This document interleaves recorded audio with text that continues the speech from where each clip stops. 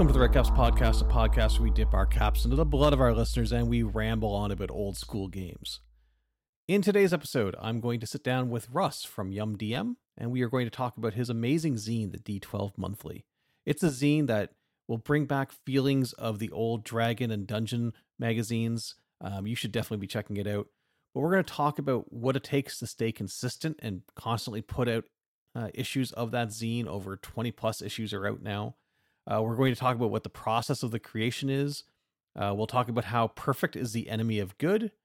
And I do apologize because this episode is coming out a bit late, but I highly recommend you sit down and listen to the whole thing. I think it was well worth it. It was a very fun interview.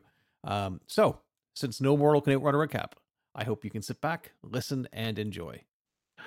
Ladies and gentlemen, I am joined by Russ, known as YumDM. You have almost certainly seen his monthly zine that comes out every month, the D12 Monthly. Welcome, Russ, from Australia. How you doing today? I'm doing fine. Thank you for having me. I got to do the same joke that I've done with the last 4 or 5 people from Australia that's come on. Tell me about the future. What's it going to be like tomorrow? Hot. It's. I would hope so, but I doubt that's going to hold true for me. Up here in Canada, it's pretty cold outside.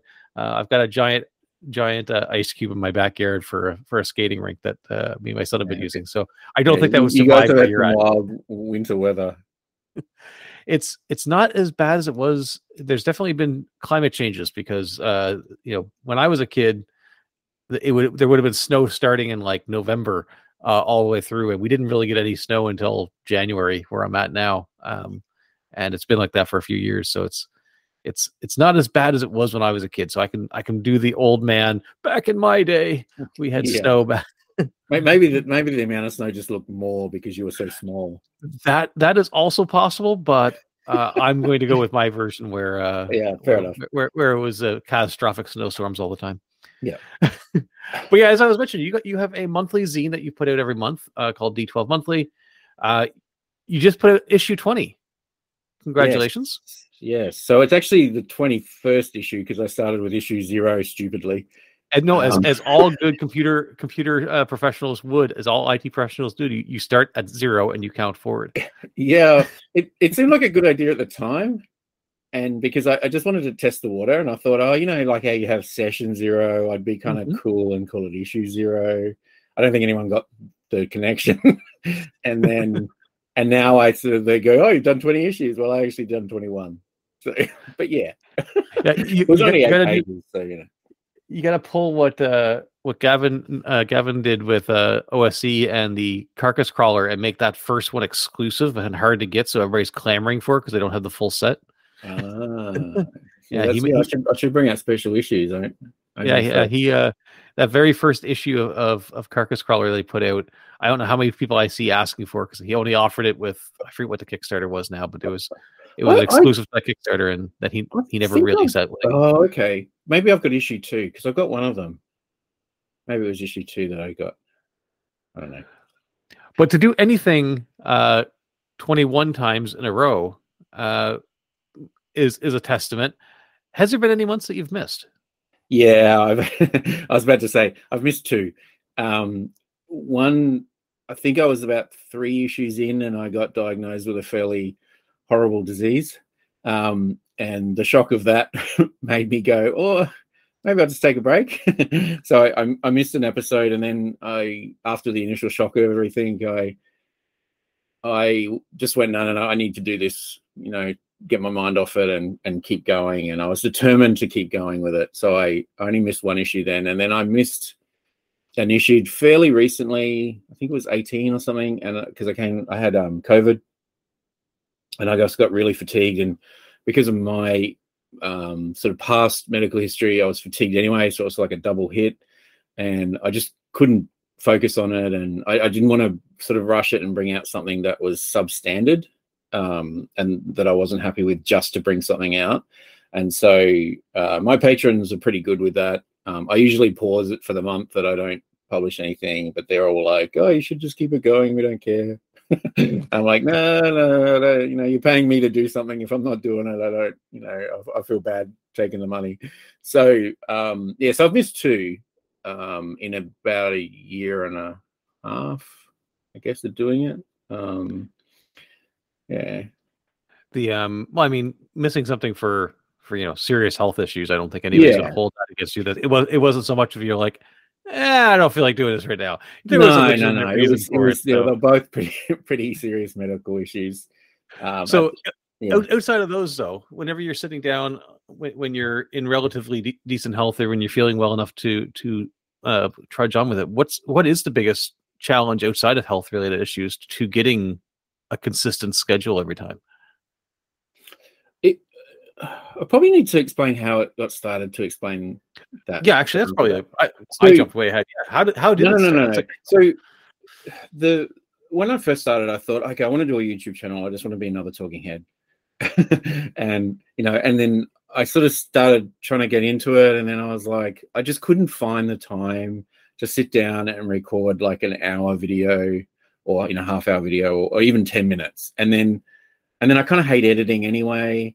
And then I thought, okay, well, I'll just do it live and then just put it up and then not worry about the editing. And then I just couldn't find the time.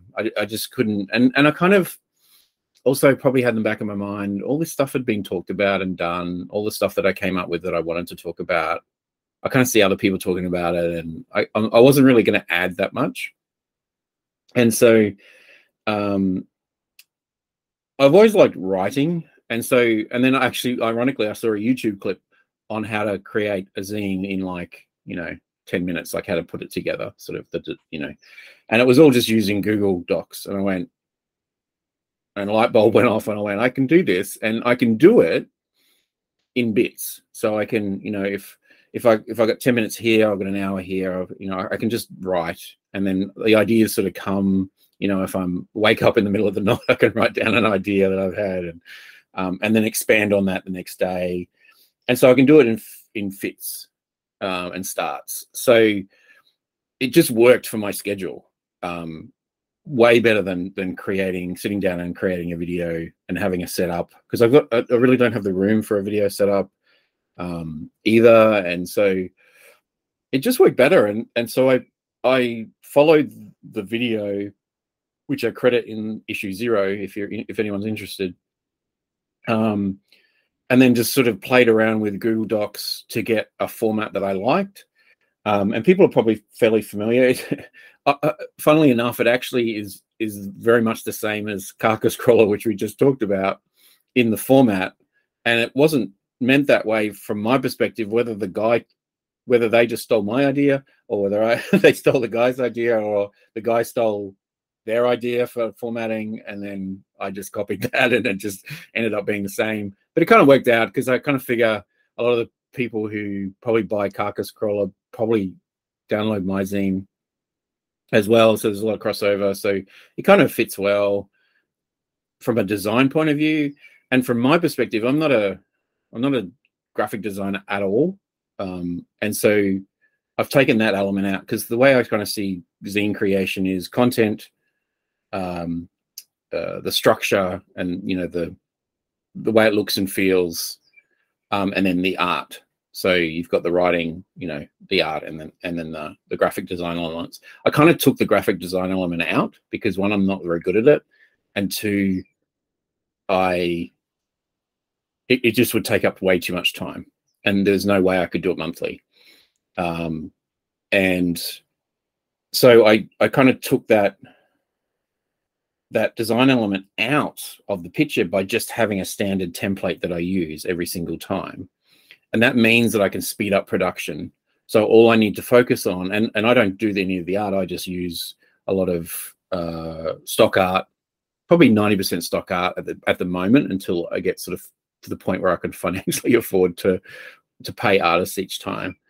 Although I do use some artists depending on on what they charge. And so that's kind of fairly easy.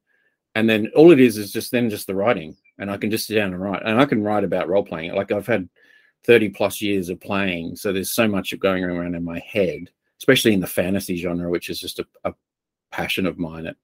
I call it my home. I'll play other genres and other games, but when it all comes down to it, my passion is fantasy, which is why I guess the zine is purely fantasy. And so that's how that's probably the long answer of how I can generate something every month, is because I've sort of taken a kind of I guess a industrialized sort of way of creating it, but it's still creative in the way that I just make everything up. So so you've kind of removed what you saw would be the tripping stones for you. You've kicked those stones out of the way by standardizing, and then you can just focus on the stuff that's actually fun for you, and you can go through that.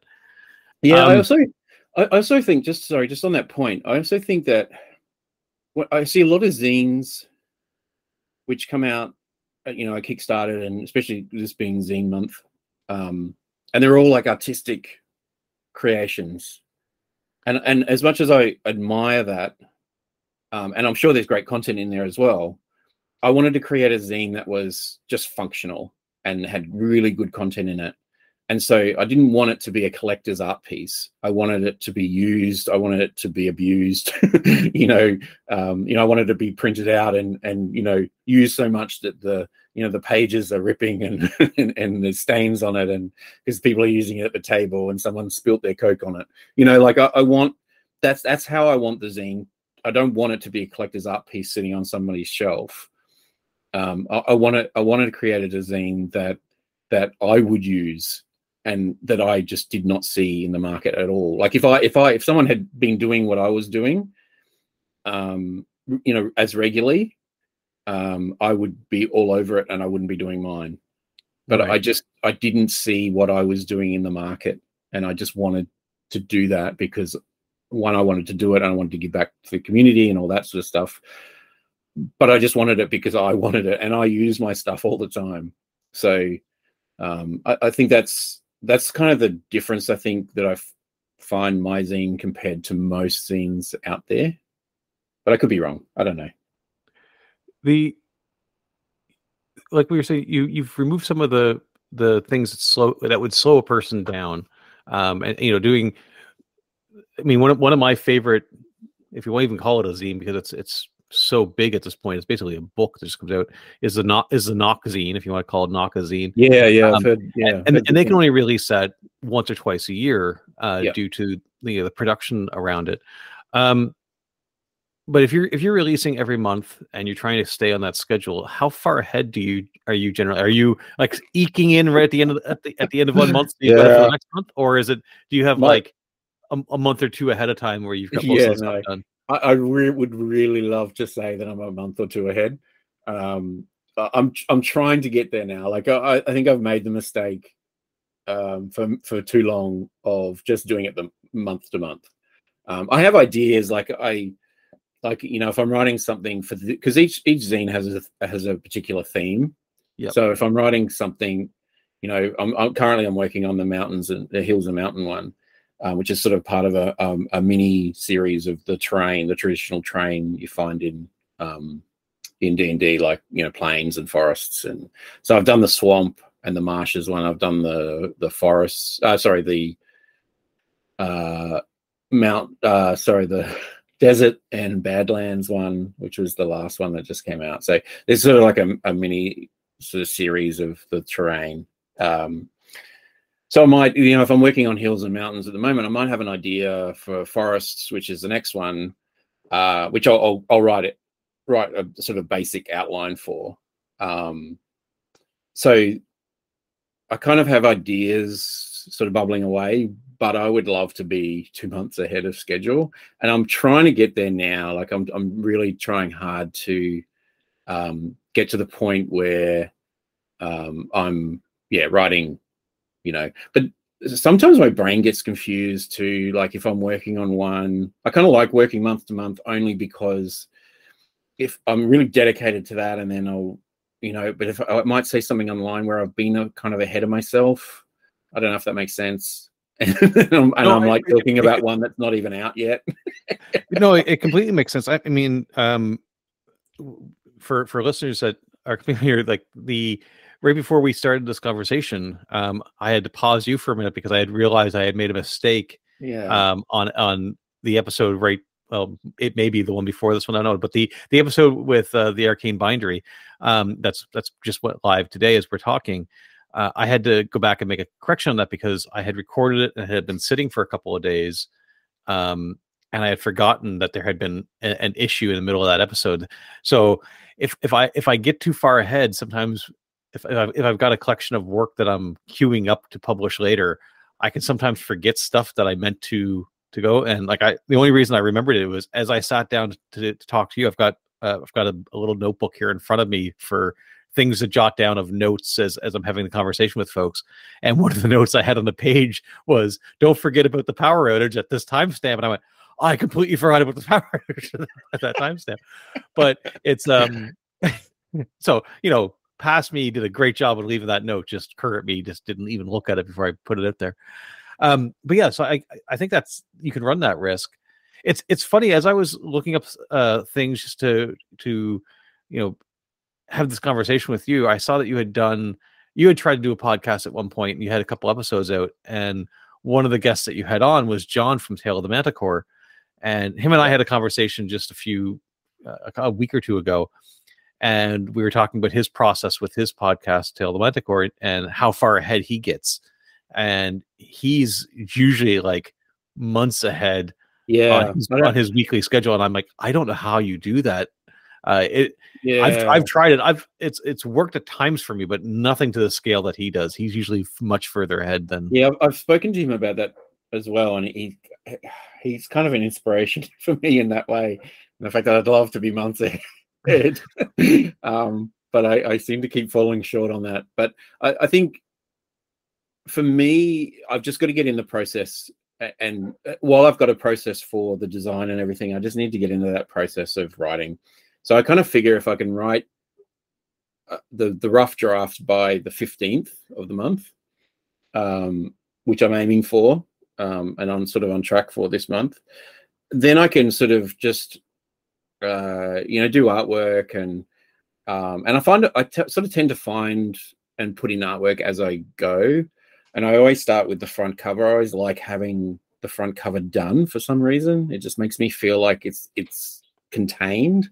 Like, and so that's the first thing I tend to do with is find the cover art for it, which sort of sets the tone, I think, in my head. That was actually one of the things I had on here is how you make the decision on what the theme is and when you set the cover. Like, I was wondering if the cover came at the end or if that was at the beginning. So it sounds like it's right at the start. How do you find the cover artists for this? So the cover art is the only color art that I use for the zine. And I do it I'm a marketer by trade. And so while I love black and white art, I think the cover of a magazine or anything, the first intro to it needs to pop. It needs to attract attention. And I find that a lot of artistic zines or, indie zines or OSR zines sort of have those black and white covers. And while some of them are really cool, I find that sometimes they just get lost unless they're like they've got a real kind of emotion to them. And so I tend to find that a lot of the feedback I get is, oh my God, that's a great cover, or that's, and I put it down to the artists. But having said that, it's got their attention, so that it's worked, Right. And so they might go in and go, oh, okay, I'll have a look at this guy's stuff. So that's generally the reason I use a color image for it. And sometimes they are hard to source. But I have to do a shout out to Dean Spencer Art because he makes his art available for all his art available for stock art.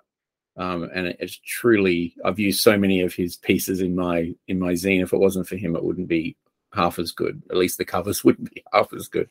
So but all the interior art is black and white. So I just tend to sort of pick and, as I'm writing, I'll go, oh, that might be good. And I'll do a search on stock art and just see if it's available. And I've started to build up a bit of a library and collection of stock art that I can reuse depending on the license. And also if just free, like copyright free art, older art, which goes along with the kind of OSR feel sometimes. Like I think in the last issue, number 20 for Deserts and Badlands, I used a couple of pieces actually that were, drawn in like 16 something, so they're obviously copyright free, that I found online. So there's a bit of a mixture there. But so with the cover art, if a lot of it is coming from stock art or public domain art or stuff that's been made available, is there cases where you're seeing the art and that's inspiring the theme for the episode, or is it always that you've got the theme and you're going and then you go and try to find the art to match it? Like, does it go both ways? In the earlier episodes, the theme sort of just came to me the month before. So I'd be like, I'll read something and I'll just go like, oh, elves, I'll do one on elves, or, which turned into the Fae one, that because it was sort of a broader theme, because it's sort of tricky to find a theme that's not too broad but not too narrow that I could actually write articles for. Like I could probably do one on elves, but it'd be a lot harder. Whereas if I just did an article on elves in a Fae issue, it sort of worked out better. Recently, I've sort of been trying to do these kind of mini series, and I've sort of thought about the issues into the future as well for the next year and a half of what I wanted to do. And at the moment, I'm sort of doing that, as I said before, the mini series of terrain, and then I think I'm going to go more urban. So I sort of did the wilderness, and then I'll go urban and talk about towns and cities, about taverns and inns, about guilds and all that sort of stuff. And I might do a sort of mini. So I've been trying to sort of package them, I guess, a little bit more rather than just having them random, and sort of having some themes sort of involved. Although if you look back at the random ones, you could probably pick out different issues that could fit a theme. For example, like I did one on combat and one on weapons. So you could probably put 2 or 3 into that category and have a decent one. And then I did one on solo RPG, so just running the game yourself, and you could combine that with any of some of the others just to create a kind of like a solo. If you're interested in that topic. So yeah. You mentioned that you started off with having like a Google Docs template, and that's how you basically, is it still in that same software, or have you moved that template to anything else? Or are you still doing everything through like Google and everything is through Google Docs? It's good because people need to hear that people are able to put out stuff like what you do using tools like that. Because I think a lot of people get into I must have the best tool in the world to put something out, and having something that's simple and free and being able to see that it's doing something is good. Well, it goes back to utilizing the skill sets that I have and not and trying to push out the ones that I don't. So going back to the discussion we were having before about graphic design, I'm not a graphic artist. I don't really feel like I want to learn a whole program and then try and do something that I'm not an expert on just so I can do a layout for a zine, that might only last one zine. I could, I've kind of thought about going into, because I've got a couple of programs where I could do that. But then I kind of start doing it, and then I go, I could just be working on the zine.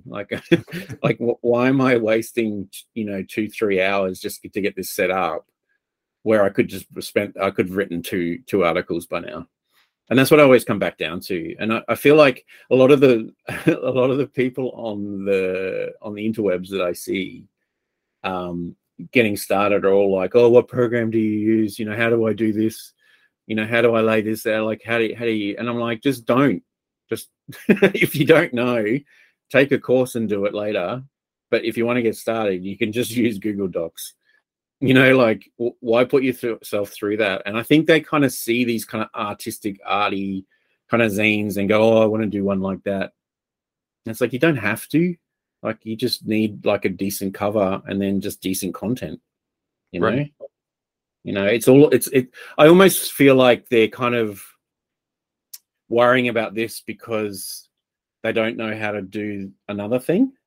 Like, so they might not have the ideas for the content, or they might not have the skill in writing for the content, or they might, and so they're kind of worrying about something else not to deal with that, if that makes sense. I don't know. Because I feel like if you want to put something out in this day and age, it's so easy just to put it out. Just blogs are so easy to set up. Like, Google makes it so easy with Blogspot or whatever it's called, Blogger or whatever it's called now. I mean, and WordPress is the same. Like, you can just do it. It's not that hard. But I feel like people just play around the edges, maybe because they just don't want to jump in. Yeah, I think there's a nature of being of worrying about how you would stack up with what you see around you, right? So I think you may have somebody who they might be confident in their content, or confident enough that they're not worried about the content, but they're like, is anybody ever actually going to look at me if I can't compete against so and so? Which they really should just feel free to go and move forward, like what you're saying. But I can see where somebody might be like, well, if I don't have it just like this, then what's the point? And it's kind of almost a self-fulfilling prophecy there to that leads to defeat if you go that route rather than just plowing forward. But yeah, I think everyone, I get days where everyone gets to the point where they look at something else. Hang on, I've just got to shut the window. Sorry about that. I want to edit that out. It's just pouring. No, it stays. Life. Everyone gets to the point where they look at someone else's work and they go, and I do it as well, and they go, oh man, that's so good. There's always going to be someone better than you, but on the flip side, there's always going to be a lot of people worse than you, or people even worse, people who don't do it. So if you do it, I remember reading or going to a webinar or seminar or something in marketing days, and basically doing something is like 80% of it, because 80% of people never do it, right? So even if it's kind of crappy, or not crappy, but not as good as the other 20%, it's still better than 80%. You know what I mean? And that's what I think people are going to keep in mind. I mean, there's a phrase that the best ability is availability. So if you are consistent and you're staying and going forward, you can slowly improve as you go. Yep. But at least you're always getting your ideas out, and the act of doing that is what's helping you improve as well. Yeah, and there's so many benefits to it. Like I think, bringing something out monthly. If I kind of did it down the normal route where people, kickstart their zine every 3 or 4 months, I don't think I would do it. It's that sitting down and that deadline of, yep, okay, I have to get something out this month. And I think with that monthly schedule, I would find it hard to kickstart because I would have to be 3 or 4 months ahead. Right. And I could get there. And a lot of people say, oh, kickstart your stuff, I'd support it. And I could probably make a lot more money on it. But the way that I've kind of set it up, I just don't know if that would work. I don't know. Kickstarter is something I haven't tried. It is something that I'm looking at doing. I was thinking about doing some anthology stuff, like say maybe bundling the first. I was actually going to ask you that. That's on my list. It was the episode that I was talking about that I goofed up here and had to fix at the beginning. I was speaking with Eric from Arcane Bindery, and he makes custom books. And we were talking about binding zines and what have you a little bit in that episode. And I see that you do have physical copies available for people to sell. So you have done physical prints, but those I assume are the standard zine stapled prints. And I was wondering if you'd ever do. I mentioned one that I really like being Carcass Crawler and Knock, but another one that I like is Back to Basics. And he released a kind of an omnibus of the first X number of issues. I think it was the first 10 issues of his zine on there. Would that? I think that would be something you could definitely do as a Kickstarter, and it's something I've been asked for, and it's something that I want to do.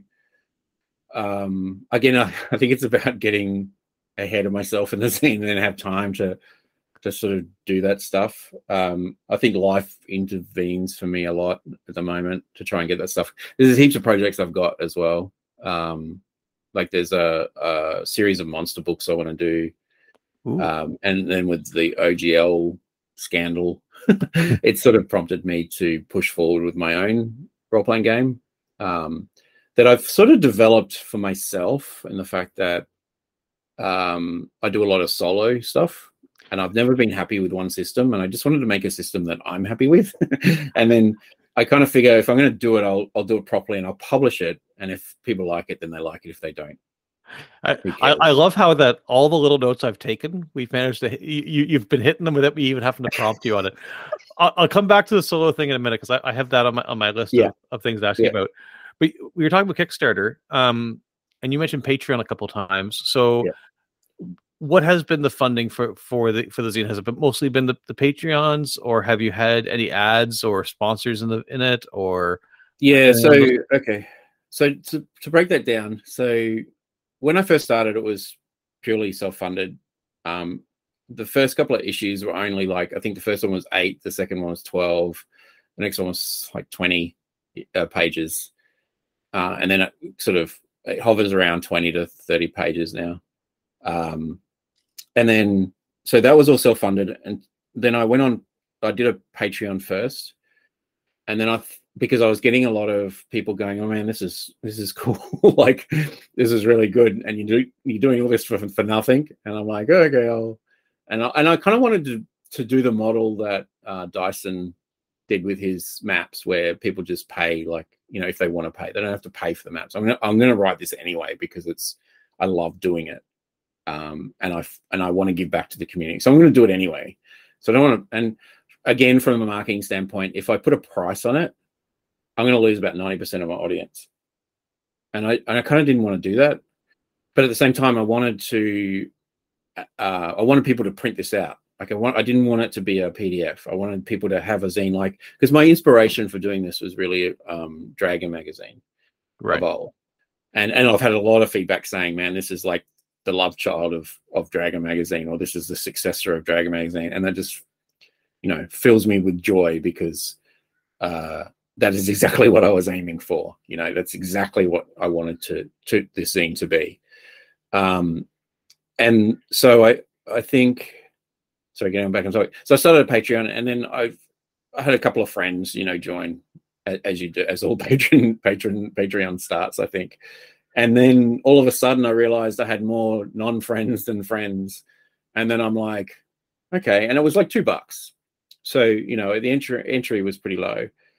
And then not as soon after that, I got a lot of people saying I want a print copy. And so I added 2 tiers, one for Australian people and one for non-Australian people. And I had to charge non-Australian people a bit more because of shipping. Like it cost me, I think, $2.50 to ship in Australia a zine. It cost me $10.50 to ship overseas. So there's a huge discrepancy there. And so then I've got to print it as well and all that sort of stuff. So I'm not really making a lot of money, especially on those print ones. It's mainly the people who sort of just give me $2, where the sort of the profit comes in. And then I use that money and I funnel that back into art for the next one. Right. So it became self-funded probably about, at a guess, I would say maybe issue 6, 7, 8, around that. It became really self-funded. Again, using stock art and not, just using it wisely. And then it's sort of, I kind of do make money on it, but it's not enough to, it's like, we're talking, maybe I'll make $100 sometimes on an issue.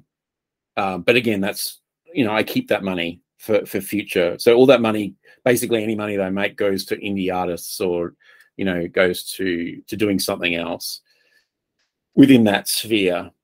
So the other thing I did quite late was that it is available free on my website to download the PDF. but I made it available on Drive-Thru RPG, and I put in the description, this is freely available. But for two reasons. One, if you want to support me without joining Patreon, which I know a lot of people either don't like Patreon or they don't like subscription type things. Right.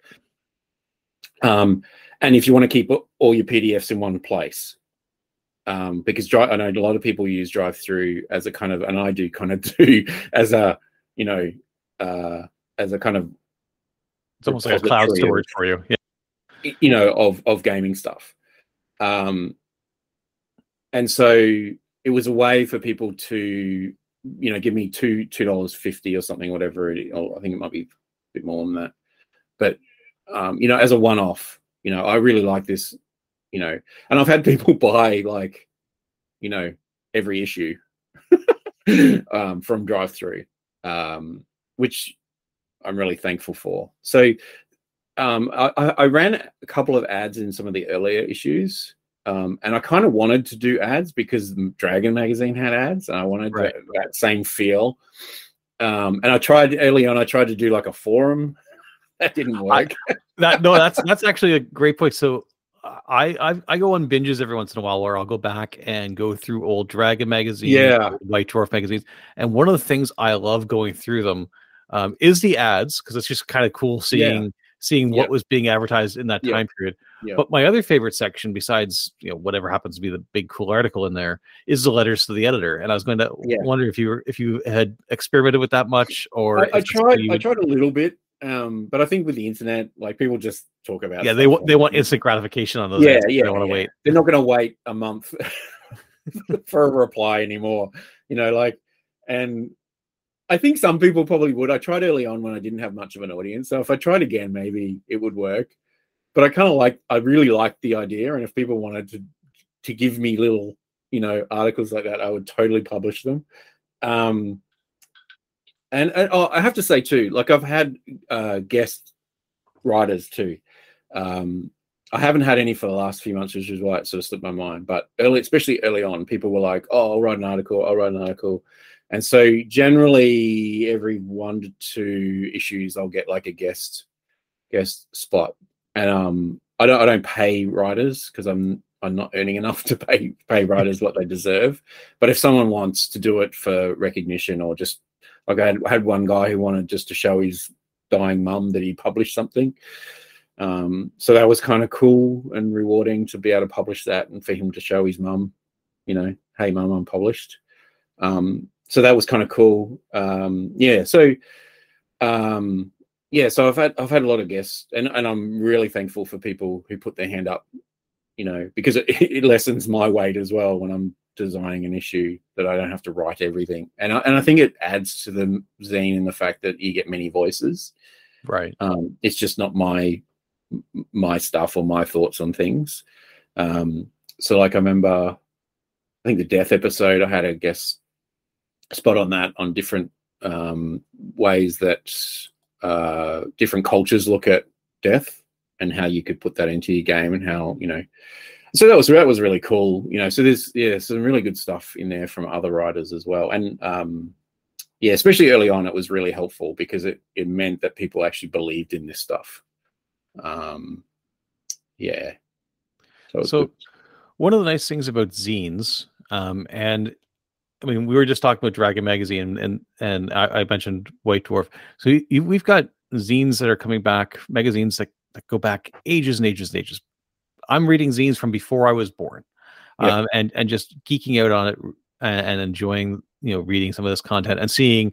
I've made the comment before that it's hilarious of how many of those same arguments that you see in the letters to the editor back then, the same arguments that you're seeing on Twitter now.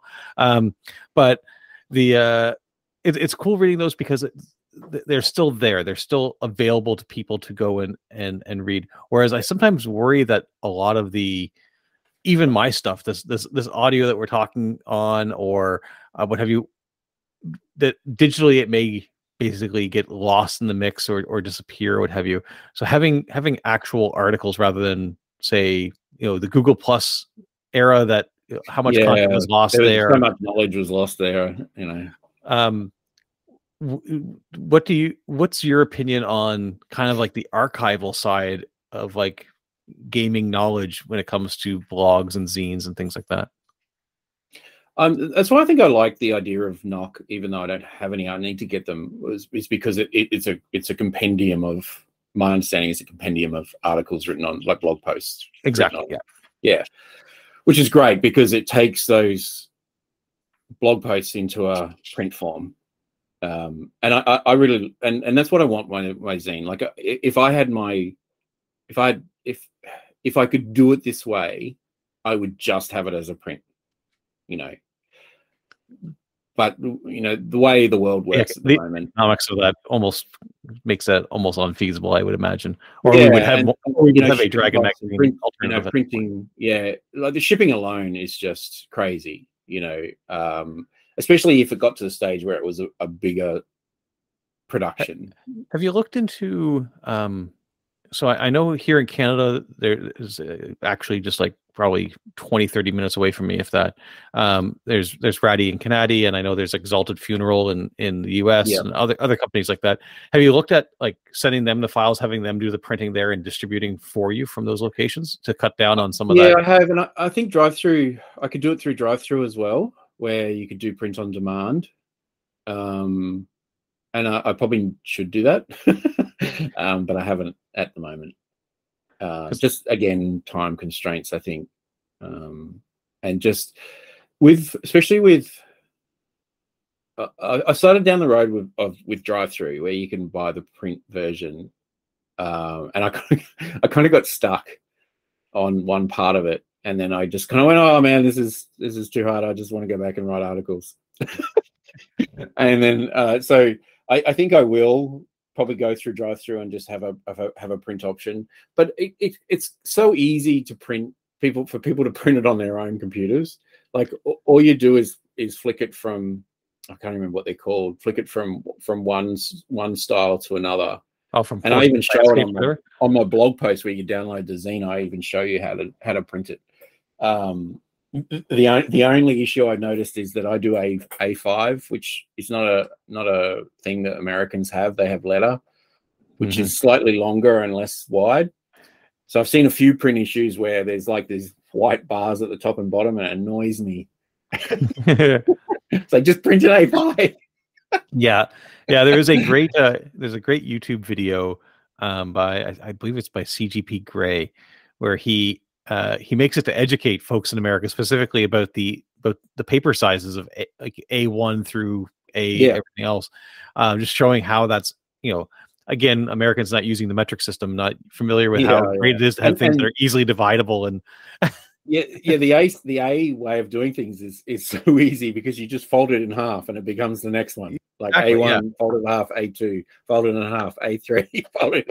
Like it just makes sense. Whereas, I don't know. Yeah, the letter versus legal. Here in Canada, we have like such a high, like officially we are metric and we handle everything the same as like you guys would, but because we are right up against America, there is so much cross pollination that everybody here thinks in both. Like if I was to tell somebody my height, I'm going to tell them it in feet and inches because that's just what I'm used to. But if I was telling you distance, I would talk to you in kilometers. Funny you should say that, because of D&D and because I learned measurements through D&D, not through school, because I hated school. Every time someone asks me my height, I always say 6'2". That's something I didn't consider. That if you got deep into D&D hobby and you were from a country that didn't use those measurements, you'd have to kind of have some frame of reference, because it wouldn't be a 5 feet is very intuitive for me. I can visualize that, but if you I remember in my head when I was young, I was trying to figure out the distance as you do at any point when you start playing D&D, and I remember we had a hallway and it was exactly 10 feet. And in my house, so I instantly knew how long 10 feet was. But if someone said to me 3 meters, which is roughly about the same, I would, what? I don't know how long. What? I couldn't visualize it, but I knew, and I always think back to that hallway. That's 10 feet, half that's 5. So Yeah, so I'm all about the feet and inches. Not so much inches, although my dad was a carpenter and they use inches for some Yep. reason. It's because a lot of the carpentry tools Yeah, and lumber comes from America. yeah, the lumber mostly, I think, like the three by, what was it? Was two it by fours and yeah, 2x4 and yeah. So so I learned that the inches from him, but the feet from D&D. But then if someone says my weight, I would have no idea how many pounds I weigh. It's always kilograms. So my brain is a mix of what metric throws me off. So I work with I work with people from all over the globe, but a lot of people I speak to on a day-to-day basis are from the UK or from Ireland, and you'll be having a casual non-work related conversation or something, and somebody will start talking about weight in stones, and my brain, like I can understand kilograms and pounds almost interchangeably. I got no issue with that. Again, Canada being metric and US being not, but stones and stuff like that, I'm just like, I have no idea what you're talking about. You might as well be speaking a different language. Yeah, I think we used to have stones and stuff in Australia, like in my parents' generation. And I'm pretty old, so I think we did, like back when we had like the British pound as the currency before we changed to dollar. Right. Yeah. So, but yeah, I wouldn't have a clue. So I promise we come back to this. So you have a section on your website about solo play, and you said that was something that you're looking into. What is your preferred method of solo play? Do you tend to? You mentioned your own rule set, so I'm guessing that's where you're going to go with it. But what I was going to ask is there a game that you prefer? Is there a non your game, like something that's not your creation, that you like to play solo, or is it because those weren't satisfactory, you went for your own?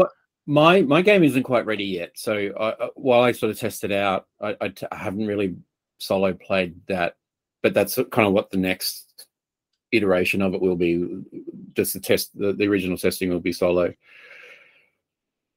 So I generally solo role play D&D only because I love fantasy. As I said before, it's my default. But see, in the world I've created, I've kind of got this system in my head where there's ages, and each age within the world is a different edition of D&D. So, for example, cool. OSE I use for like the old days of yore, and then AD&D comes in at a certain point, because the way the D&D kind of works through the edition, the level of power increases, and especially with magic, and the different forms of magic, like you have, and by the time you reach third edition, which is one of my favorite editions, which is kind of where I stopped because I don't like fourth and fifth. Third edition is kind of my modern world, even though it's still sort of medieval fantasy. You can specialize as a mage, and in my head, I kind of worked it out. Like, okay, well, OSE sort of basic, there was none of that, like, and so you can kind of see the progression of magic and the world and different classes and races even, being added to the world as you go. And that's kind of, the same as kind of our world, where you have with technology, where technology has sort of, come so far. So that's kind of how I've set my world up. So I can play different editions of D&D and then add to the world building, because when I'm playing OSE, that's happened in the past, and then that sort of flows through to my third edition games. So you've got a consistent world between all this, just in different time periods. Yeah, what's the name of the world? Because I always love hearing what people call it, because it's to me that's what becomes their game, right? So your game isn't the world. So the world is Ithia. It's Aythia. Am I doing that right in my head? But the AAY is pronounced E. So sorry. So it's Ithia. I don't know where I made that name up. I think I made it up for another system that I was working on, like probably 20 years ago, and it's kind of stuck. And I'll just use it for this. but I kind of used to role play. I used to GM a lot. Like most of my gaming has been GMing, especially with fantasy anyway. And I used to do it in Forgotten Realms because that's in sort of AD&D in second edition, and even in third. That's kind of what you did, right? And then I just kind of went, you know what? I just want my own world. I just want to, like, I love the world building aspect of things because I changed Forgotten Realms anyway, so it wasn't, nothing was canon. Yeah. And so I just want my own world. So a few years ago when I started all this stuff, I just created my own world, and that's kind of where I'm at the moment. Like every game I play with D&D is set in my world. So if I GM for other people, if I GM solo, everything is set. It's just different areas that I play around with. So and also depending on the rule set at different times. So but with solo play, I again, time is a bit of constraint, but I really enjoy campaign style. So I don't like one-offs. I tend to create a party, so I've got like multiple people, and I take that party just as you would normally, just as you normally would play. And it's funny with the solo stuff because that's how I started playing D&D. So back when I was 14, when I got the books, I think of my brother, I had no one to play with. I didn't know anyone else who played. I was 13 or 14. And so I just sat in my dining room for days on end, you know, creating, using the AD&D, like random dungeon designer, rolling up these mega dungeons and just running this party of characters through these dungeons for days on end. That's how I started with D&D. So I just kind of thought it was normal. And I sort of kick myself now that I didn't keep doing that, because I obviously found friends who we played, and then I just completely forgot solo until I started getting, again, a few years ago, started getting into the online space with everyone playing. And then I realized other people were doing it. I'm like, hey, that's what I used to do when I was 14. That's cool. I might start doing that again. So, do you use any of the common tools with it? Like I've been recently, the most famous one, I guess, would be probably Mythic, and they just released a second edition version of Mythic here within the last year or two. To be honest, I'm probably one of the few solo role players who don't use it and don't really like it. I just find it too complicated. Like, and I don't personally. This is just me personally. Like, nothing against people who use it, because I totally get how it helps them. But for me, I'm so imaginative, so creative that all I need is a prompt. Like, so. With the Oracle, I just use a yes, no. So it's, you know, yes, I think it's no and no, no but, yes and yes, yes but. Right. D6, that's it. Right, that's my Oracle. So whenever I ask a question, it has to be a yes, no type question. So, you know, if I enter a room, like, I've got tables where I roll up, you know, for a dungeon, if I enter a new room, I'll roll to see what's in there, and what could be in there could be includes not only monsters and treasure and traps and stuff, but also what's the word I'm looking for? You know, what the room looks like, what's in it, like a pillars or you know, structures and all that sort of stuff. So I roll that up, and so, you know, a room could have you know, I think I did this the other day. I rolled up a room that had roots coming through and mud. And so I instantly, in my head, I just, in one corner of the room, I could just imagine, and I think I had a statue in it. So I made the statue instantly. I just made the statue the god of nature, but it was an older version. And that's right. No, because I rolled the Oracle. I went, okay, you know, is this a cult? And it went, no. So I went, okay, well, it's an established religion. So I've got mud and roots coming into let's just make it a nature god. Gotcha. And so all I need is one little prompt, and my brain will sort of figure it out, figure out the rest of it. And so when I have used Mythic in the past, it kind of does those, I don't know, these line prompts, like, you know, the you know, the green mushroom or something, you know, and I'm like, that doesn't fit in with what I've rolled already. Like it just doesn't, and then it just, yeah, I don't know. I just find it contradicts what my head's saying. And so usually with the Oracle, I'll go, if it says, say, no, and the first thing that pops into my head, I'll do. So, if for example, that, like when I rolled, is this statue of, for a cult, and it said, I think it was no, and so, so the first thing was, okay, established religion. So no, it's not a cult, and it's an established religion. So that was the opposite of like a cult. And then because the dungeon was quite old, I kind of made the statue an older visage of the nature god, which was a female instead of a male that they use now. And then that kind of, and then I just go from there. Like I tend to use my imagination a lot more than I think most. I don't know, like, it'd be interesting to watch other people play. I probably should watch more solo online play just to see how other people do it. But I just tend to use my own head, and it just sort of seems to all fall into place rather than a lot of, like, I get my prompts from, I guess, the environment around me rather than just trying to force something from a mythic role into, if that makes, I don't know if I'm no, that makes complete sense. When I was speaking with John about how he does Tale of the Manticore, that was kind of how he was describing it too, where the momentum of the story itself, it just continues to fill itself in as it goes.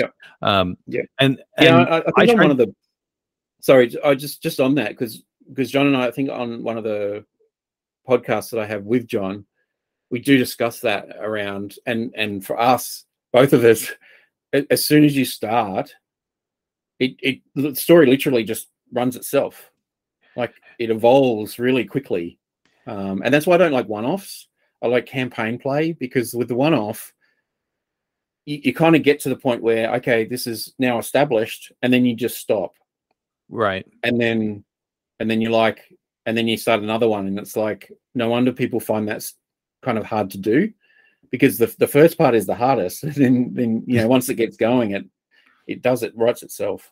Yeah, I mentioned Mythic. I first looked at Mythic ages and ages ago, and I bounced completely off of it. I looked at it and went, "No, that's not for me," because I think what threw me off of it was the bookkeeping. It wasn't so much the prompts. The prompts I actually found were pretty useful, but the things like writing down the lists and stuff like that for it, just it didn't flow with the way that I wanted to keep track of things, and so I just bounced off of it.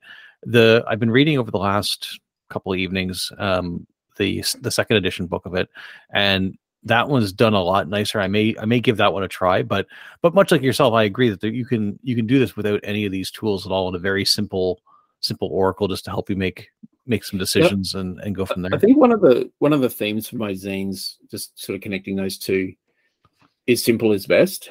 Mm-hmm. And I tend to follow that anytime during a role play. Like, if, for example, I think, like, there's a good example in the AD&D where you have armor versus weapon table, right?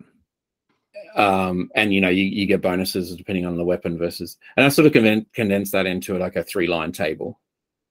And so I kind of like the ideas of all these older mechanics, but then I always look at them and go, "Wait, that's way too complicated." And I always try and find ways to simplify that.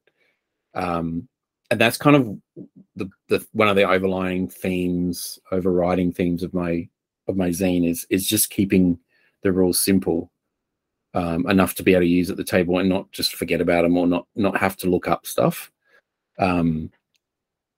And I think I just take that into anything I do as far as role playing goes, and that's the same with solo. It's just a simple D6 oracle, and just use your imagination, and maybe, and obviously tables for various prompts. But yeah, will there be or have you done, maybe, because maybe I've missed it, but would you do like an entire, how you're saying you're doing little mini series currently on like terrains and what have you? Would you do mini series on your solo play and highlight? Well, I've done an issue on solo. But I was thinking, sorry, where I was going with that was the concept you had of maybe one episode is here's this character from OSE, then the next issue here's one from all set in the same way. maybe a family thing where, you know, the great grandfather was in. Oh, I see what you mean, like through the ages. Yeah, something along those lines. I don't know. I don't know if my solo play is that interesting that I would put it in the zine. I and that's why I kind of haven't done, like, a couple of people have asked me, oh, can you do like a solo play, like, just so we can see how you do it? And I think it would be the most boring thing to watch in the world. Like, then again, I hate watching live plays. Like, I hate watching other people play the game.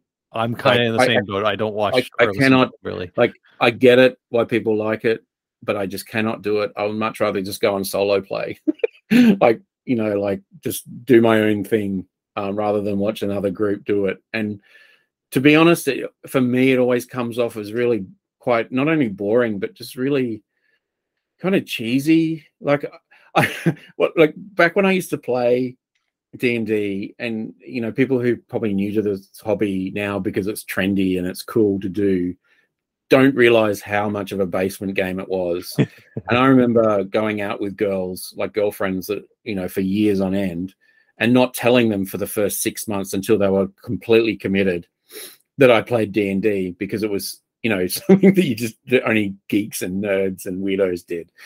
And I remember their reaction whenever they first saw us play around a table, and they'd be like shaking their head going, what are you guys doing? Like, they just, and that's kind of the same reaction I feel when I watch people play online.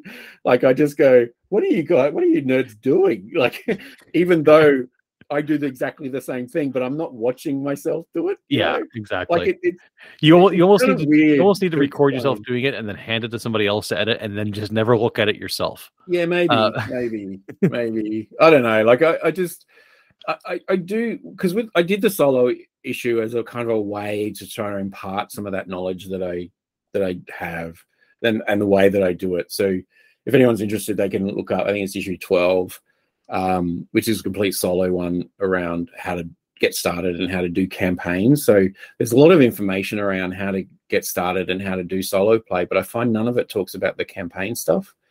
And so I think there's a lot of people just doing these one-offs going, oh, I really don't understand what I'm doing, and you know, nothing's gelling. And I think that's because you're not, you know, a normal D&D game isn't a one-off. Like, most, you know, start off as campaigns. They probably don't get finished, but they start off that way. And I think with solo, you should be doing the same thing. It should be exactly the same. Like, have a party of characters. So like, a lot of them going with like one character because it's solo. You know, they think, oh, it's one character, and then they die, and then they go, oh, that was pretty disappointing. I was like, don't go in with one guy. Like, would you do this normally in a group of, you know, like, you know, they say never go off on your own. Yeah, like, don't split the party. Like, don't split the party. Well, then don't, like, create like 4 or 5 characters and go in with a whole party. Like, you're going to be way more successful and live a lot longer than that way than you are. You know, and again, you can like level up quick, you can level up slow. Like, you're the only one you have to please. Like, it seems like people still want to please other people when they're solo role playing, and it's like, you just please yourself. Like, you can eat all the snacks yourself. You know, you can play whenever you want. Tell me that I'm trying to lose weight, sir. Yeah, me too. But you know what I mean? Like, it's like going to the cinema yourself. You get to choose where you want to sit. You get to eat all the stuff. You know, and I love going to the cinema by myself for the exact same reason. I can just do it my way. Like, I can sit where I want. No one's going to talk to me at an inappropriate moment. You know, I get to choose what I want to eat and what to watch. You know, and it's the same with solo. Like, that's what I love about it. Is I get to do it. I get to form this whole world and game and stuff myself. And that's the same feeling I take into the zine. Is that I'm doing this, you know, for myself, because that's where the passion is. And I don't think it would be as good if I did it for someone else, or trying to be something else. Like, that's why I didn't go the 5e route, because I just don't like 5e. And the zine, if I did a 5e zine, it would just be very mediocre, because it's just passionate about it. You know, that's where the money is, but that's not where my passion is. You know. Right. So where should people go if they want to find the zine or reach you or anything along those lines? Where's the best place for them to go for it? So I'm most active on Twitter. So I believe my Twitter handle is just YumDM. I believe it is, because sometimes I use Yum_DM because I couldn't get YumDM, but I'm pretty sure it's just YumDM. And then my website's the main place to get the zine, so just YumDM.com, and my blog posts and all that sort of stuff. And I'm also on Twitter, and I'm also on Mastodon. Yep. Mastodon is I didn't know what to do with that because I didn't know if Twitter was going to implode or what. But it seems to be okay, except it's not working at the moment. And then so Mastodon I've sort of used as a behind the scenes kind of thing. So if you're interested in what I like in and out of role playing, a bit of both, then find me on there. Again, I'm just YumDM. So yeah, and I'm on Instagram as well. But if you want to get the issues, all the issues are free. Go to a website, download them, have fun, read, print, do whatever you want. All right, I got two final questions for you, and Okay. then I'll let you go to carry on with your day. Question number one is why YumDM? Where does that itself come from? So because I can twist that in ways that's probably not PG friendly, but I'll let you go. Yeah. Okay. So it started as because I'm like I said before, I'm a marketing person, right? And so DM did stand for digital marketing, and I wanted to create a brand with my digital marketing business at the time that would stand out. And so I was just playing around with stuff like the bright yellow and the black, and YumDM was really like it was available and it was like just succinct and it was be short and memorable and dumb. And then I went, nah, that's stupid. I'm not going to do that for my digital marketing. That's just dumb. Anyway, so when I started this whole role playing stuff online, like obviously been playing for a while, but I sort of wanted a brand. I just sort of saw the thing that I made up with the yellow and the black circle, and I went, DM can stand for Dungeon Master. And I was so lazy, and I just wanted to get something up, and I thought I'll just change it later. Like I'll just get it up. Maybe I'll change it later. And I think I started the Twitter thing first, and the website came later, and then and it just stuck, and that's the story. So there's no like, it was just a cast off of another idea. No, I mean, it fits to the way the whole conversation's gone so far, is that it's take the path of least resistance so you can get the thing done. Don't get hung up. Yeah, pretty much. Yeah, and it was. Yeah. Like I mean, if you could have easily just turned around and spent weeks trying to come up with the perfect name, then get frustrated because you couldn't find one, but you just took what was there and ran with it, which is awesome. All right, my last question is the one I end the podcast on for everybody that I do an interview with, and that is, what have I not asked you that I should have? So when I asked you to come on for an interview to sit down and talk with me, I'm sure you had, if you're anything like me, you probably ran through a mock conversation of what I may have brought up or something that you wanted to talk about. What didn't I bring up that you would have liked to talk about to close off the show? I actually think you covered it. It was really good that we talked about the solo stuff because I didn't expect that. I'm just trying to think in my head what or if you can't come up with something, what is something about you that people don't know about that they maybe should? I don't know. I think we covered it all. Like I've been role playing for like 30 plus years, and I love it. And it actually, I'll end on this because I do find this funny because I meant to bring it up before when we were talking about the same arguments we see online. Like, and you were saying how, like, back in the day when you read the forum from Dragon Magazine, it's this, or the letters from, editor or whatever. It's the same arguments you see. I'm reading a book called The Elusive Shift, and if you're a D&D fan, I highly recommend it. And it's about the birth of D&D, and it talks about the different groups Is that that the one that's started written by D&D. Ben? Is that Ben Ring or I can't remember. John Peterson. Oh, John, sorry. Yes, I get the two of them Yeah. mixed up because they both have that same historical D&D. Yeah. One was earlier than the other, I think. But yeah, sorry, okay. continue. And I think he's got an earlier book which I haven't read, but this one is called The Elusive Shift, and it talks about the different rules that people came up with, because there was no internet, and so some guy in LA so they have the LA group, and then they'd have like where was it Wisconsin or something where Gygax was, yeah. And then they have his group, and then they'd have another group in New York, and they'd all have their own individual rules, but they'd have these zines, like you said, the early zines, and they'd all write in, and they would go, no, GMs aren't supposed to be like that. They're supposed to be this way, and like the exact same arguments. Like just reading that book, you go, oh my God, this is like the internet in 2023. Like seriously, exactly the same arguments that they had back then throughout Dragon magazine, on forums in the early days of the internet, if you're that old, and now on social media, exactly the same. Like it is unbelievable. And so now every time I see someone arguing about how a DM should be, whether they should be, the judge, or they should be, more of a player or whatever, I just laugh. I just think, my God, this is like the same argument they had in 1975 and when the game was first. So I'll leave the listeners with that. So don't get involved in those arguments, because anything you say has already been said throughout the ages, probably about 20 times. So it doesn't matter. I think that's a great board to leave everything off. Yeah, just play how you want. That's it.